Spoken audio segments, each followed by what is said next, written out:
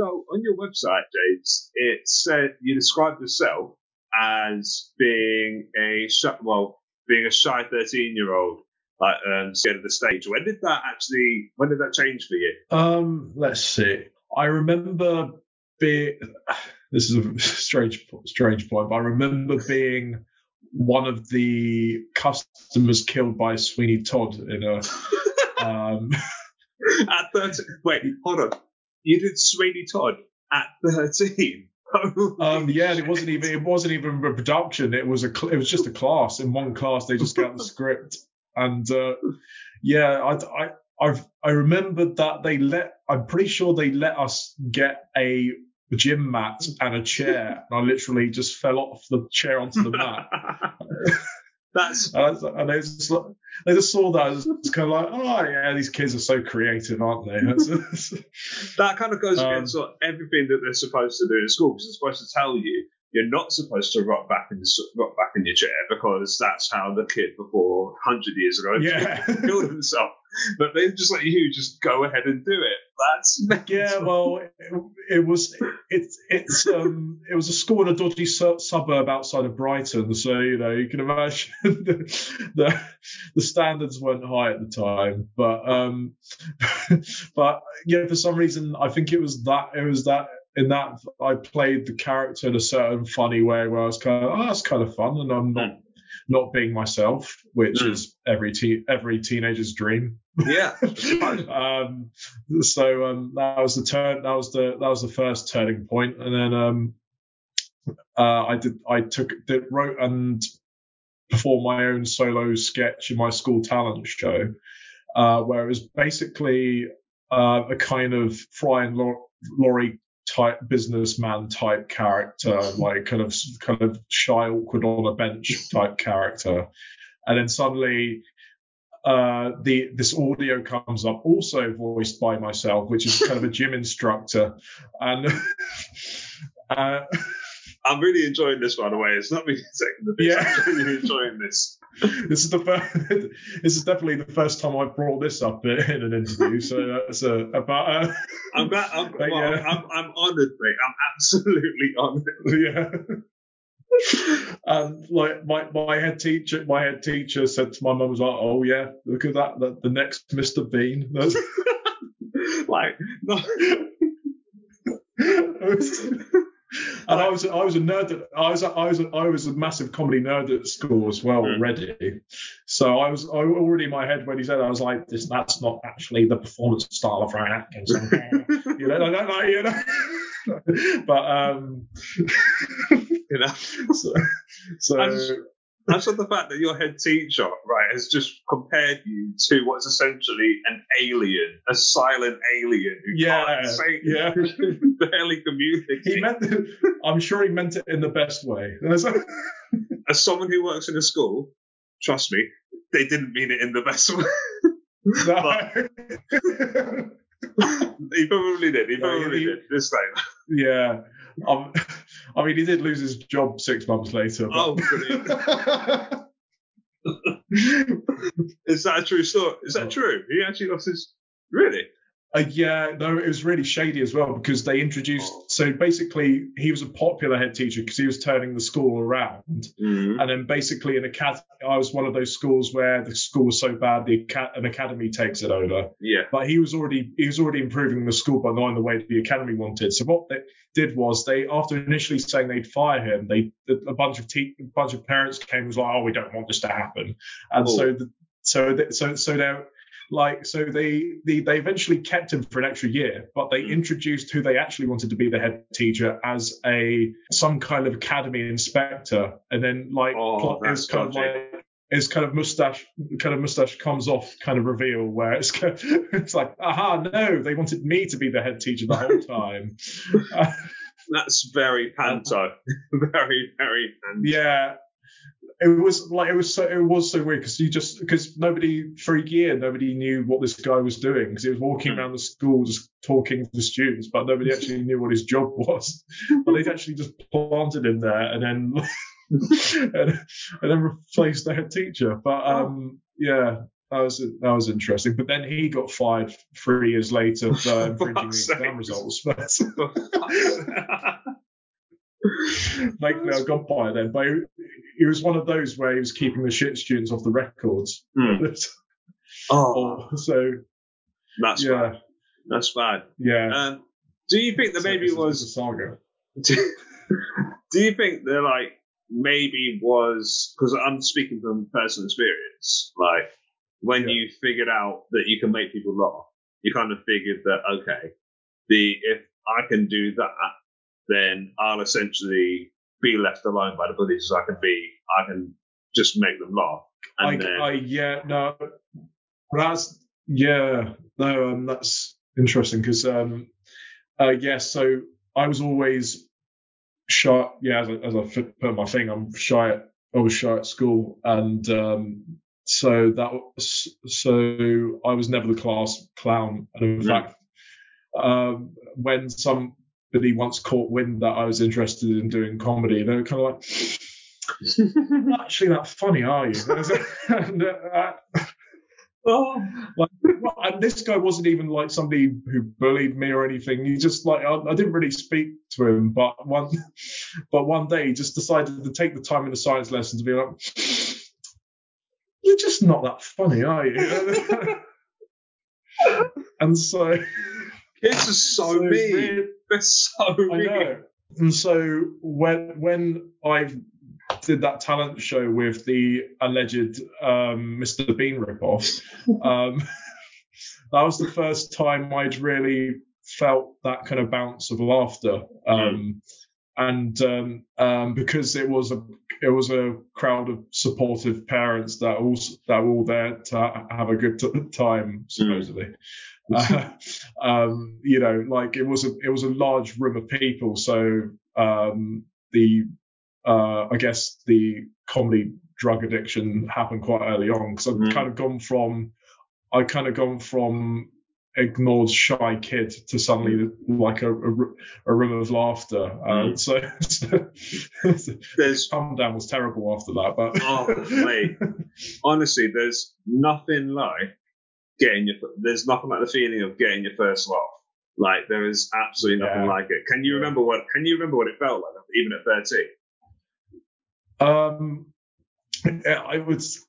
It was kind of, it's weird how everything I wanted to do kind of aligned from that.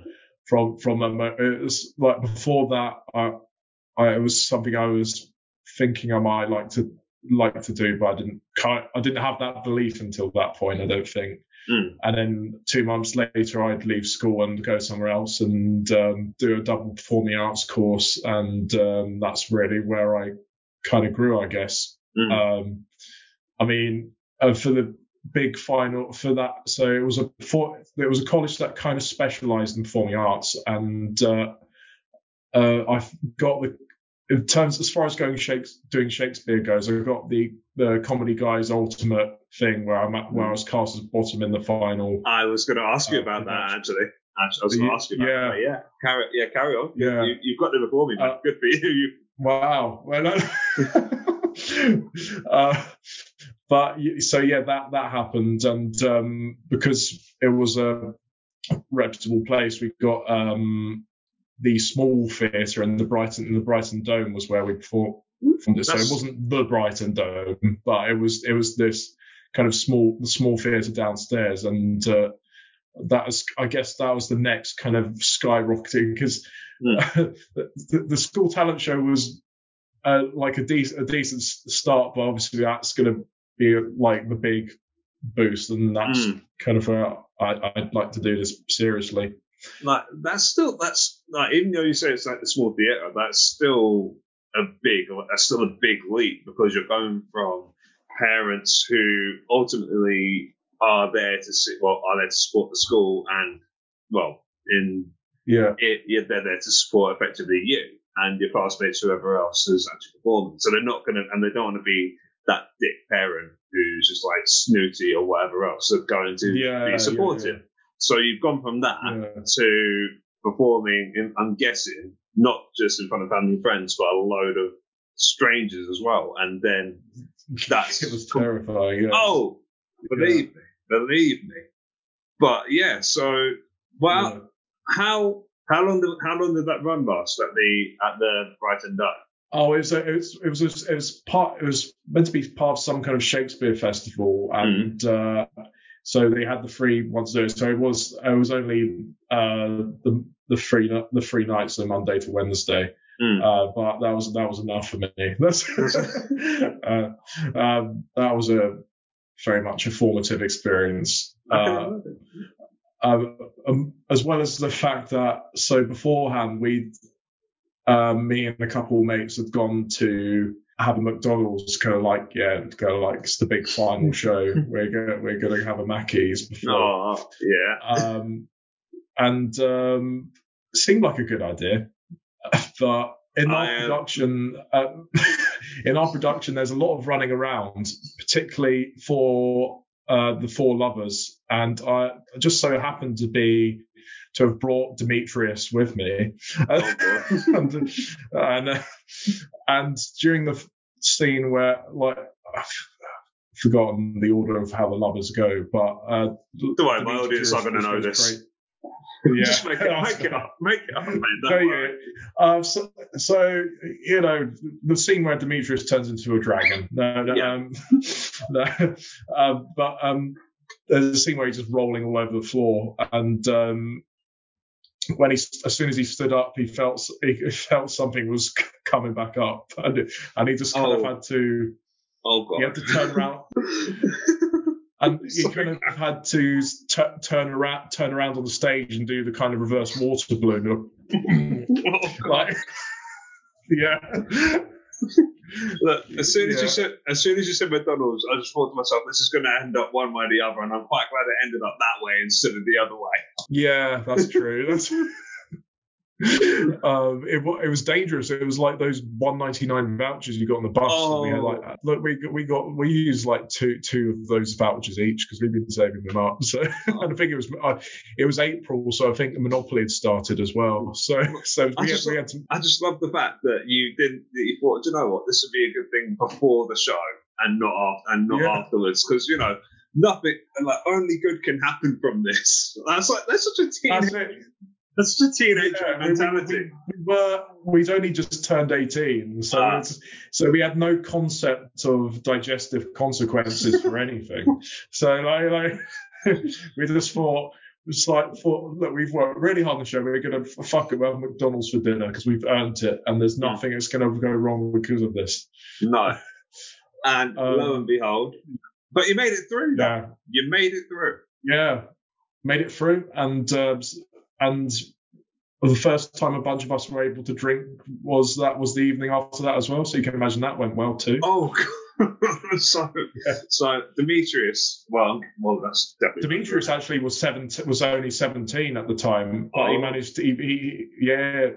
But because he's transferred to be, he's gone into drama schools and stuff. He transferred to be a very good actor, and I only say that because the events that happened that evening, where we were all in the pub, and the guy came around and asked for all our IDs, and when it got to him, he just straight face looked up and went, "You've already checked mine." And it was a proper Obi-Wan Kenobi moment where it's like, these are not the droids you're looking for. Did he still get served? That was because his girlfriend had got his drinks. They just came upstairs to check her IDs around the table, and that was the day I knew. It was like, I'm in the presence of the next great actor. That's excellent. But fast forward a couple of years, you go to you start the idea for Biscuit Barrel, right? So what was the catalyst for that? So actually, no, forget that question. We're gonna. Why did you want to do sketch instead of something like stand up? I think it feeds back into that moment I had all the way back in that stupid year 8 Sweeney Todd stunt, where basically it was a freeing moment because I got to put someone else's mask on, and I got my my strand of performing came from character, and even when doing kind of putting face on to like talk about this plugging the show at the end of Edinburgh Fringe runs and stuff like that. So when you do the spiel at the end, and also when we were doing our comedy nights, which we'll get onto later. But even when I'm kind of myself, then it's still a kind of formed version of myself.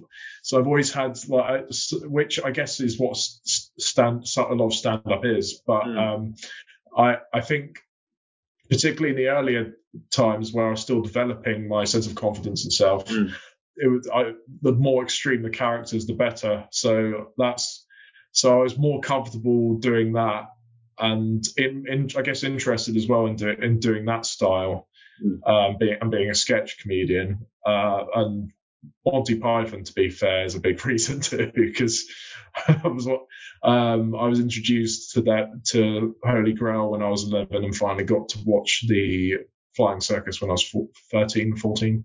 Wow. So a lot of my inspirations came from those strands as well. So so I guess that's why I wanted to do sketch. And before I realised I was not adequate enough for Oxford or Cambridge, I was kind of like, what I'm going to do is I'm going to do really well in my GCSEs. I'm going to get into Cambridge. I'm going to do the Cambridge Footlights and get really famous. And that was, I'm not laughing at you. I'm laughing at the absolute boldness of that. This is what I'm going to do, and no one is going to stop me. Yeah, it was like I'm a shy kid in a working class state school, and I'm going to go from here. I'm going to go to Cambridge. They're going to let me in immediately, and then what I'm going to do is I'm going to audition for the Footlights, get in first time, write the whole show, and get very famous. That was my clearly I was alone in that brain a lot during those years, but that ironically, you could be more in for a chance of it now, because from what I've heard, they're looking to branch out and actually try and get more people from working class backgrounds. Yeah, that's it. Yeah, no, there's a whole initiative for that, isn't there? There's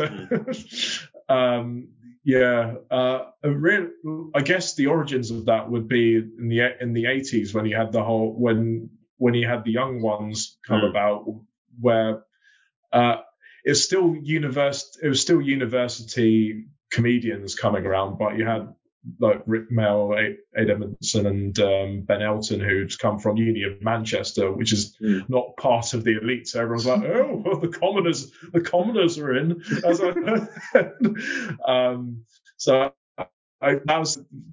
There was kind of a genesis of that there, but it's still taken like 40 years to 40 years for actual initiative to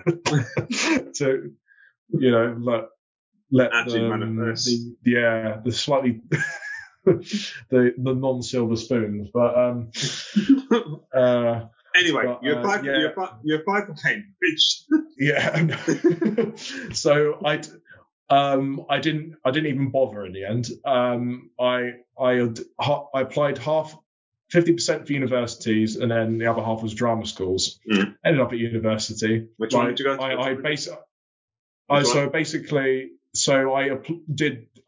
If I went to university, I'd do professional writing and drama. And then if I got into drama school, I guess it's obvious, but turned up to the first audition for Guildford School of Acting. I came and was like, I've practiced this monologue time and time again. I will get. It was like a guy it was one of those textbook things where it was just like a husband that found out his wife was cheating or some shit like that. I was kind of like classic comedy. Yeah, that's it. I was like, I've practiced this for weeks. I've run it through my drama teacher. Let's go.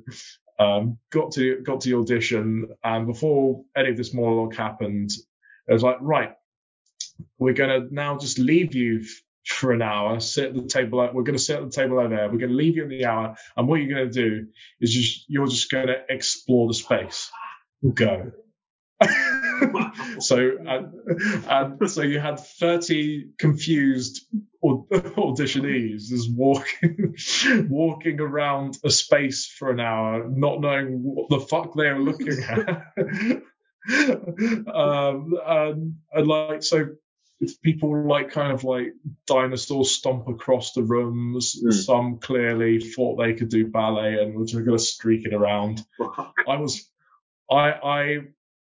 I've got flat feet, so I have the elegance of a NASA rocket takeoff. I've got same. Absolute shambles. So I managed to fill the hour. I don't remember what with really. I remember towards the end, I thought, oh, maybe something different would be if I was just to walk around the room and kind of stare at everyone else doing their thing and just kind of shrugging my shoulders, going, I'm pretty sure it even included me at some point turning to the audition table, pointing at someone and silently mouthing, "What are they doing?" I love that. I love this. So it went well then, yeah? It went well. They didn't let me in. They didn't let me in. Surprise, surprise. Guys, you made it through part 1, so why don't you click up and go to part 2 for the rest of this conversation. See you there.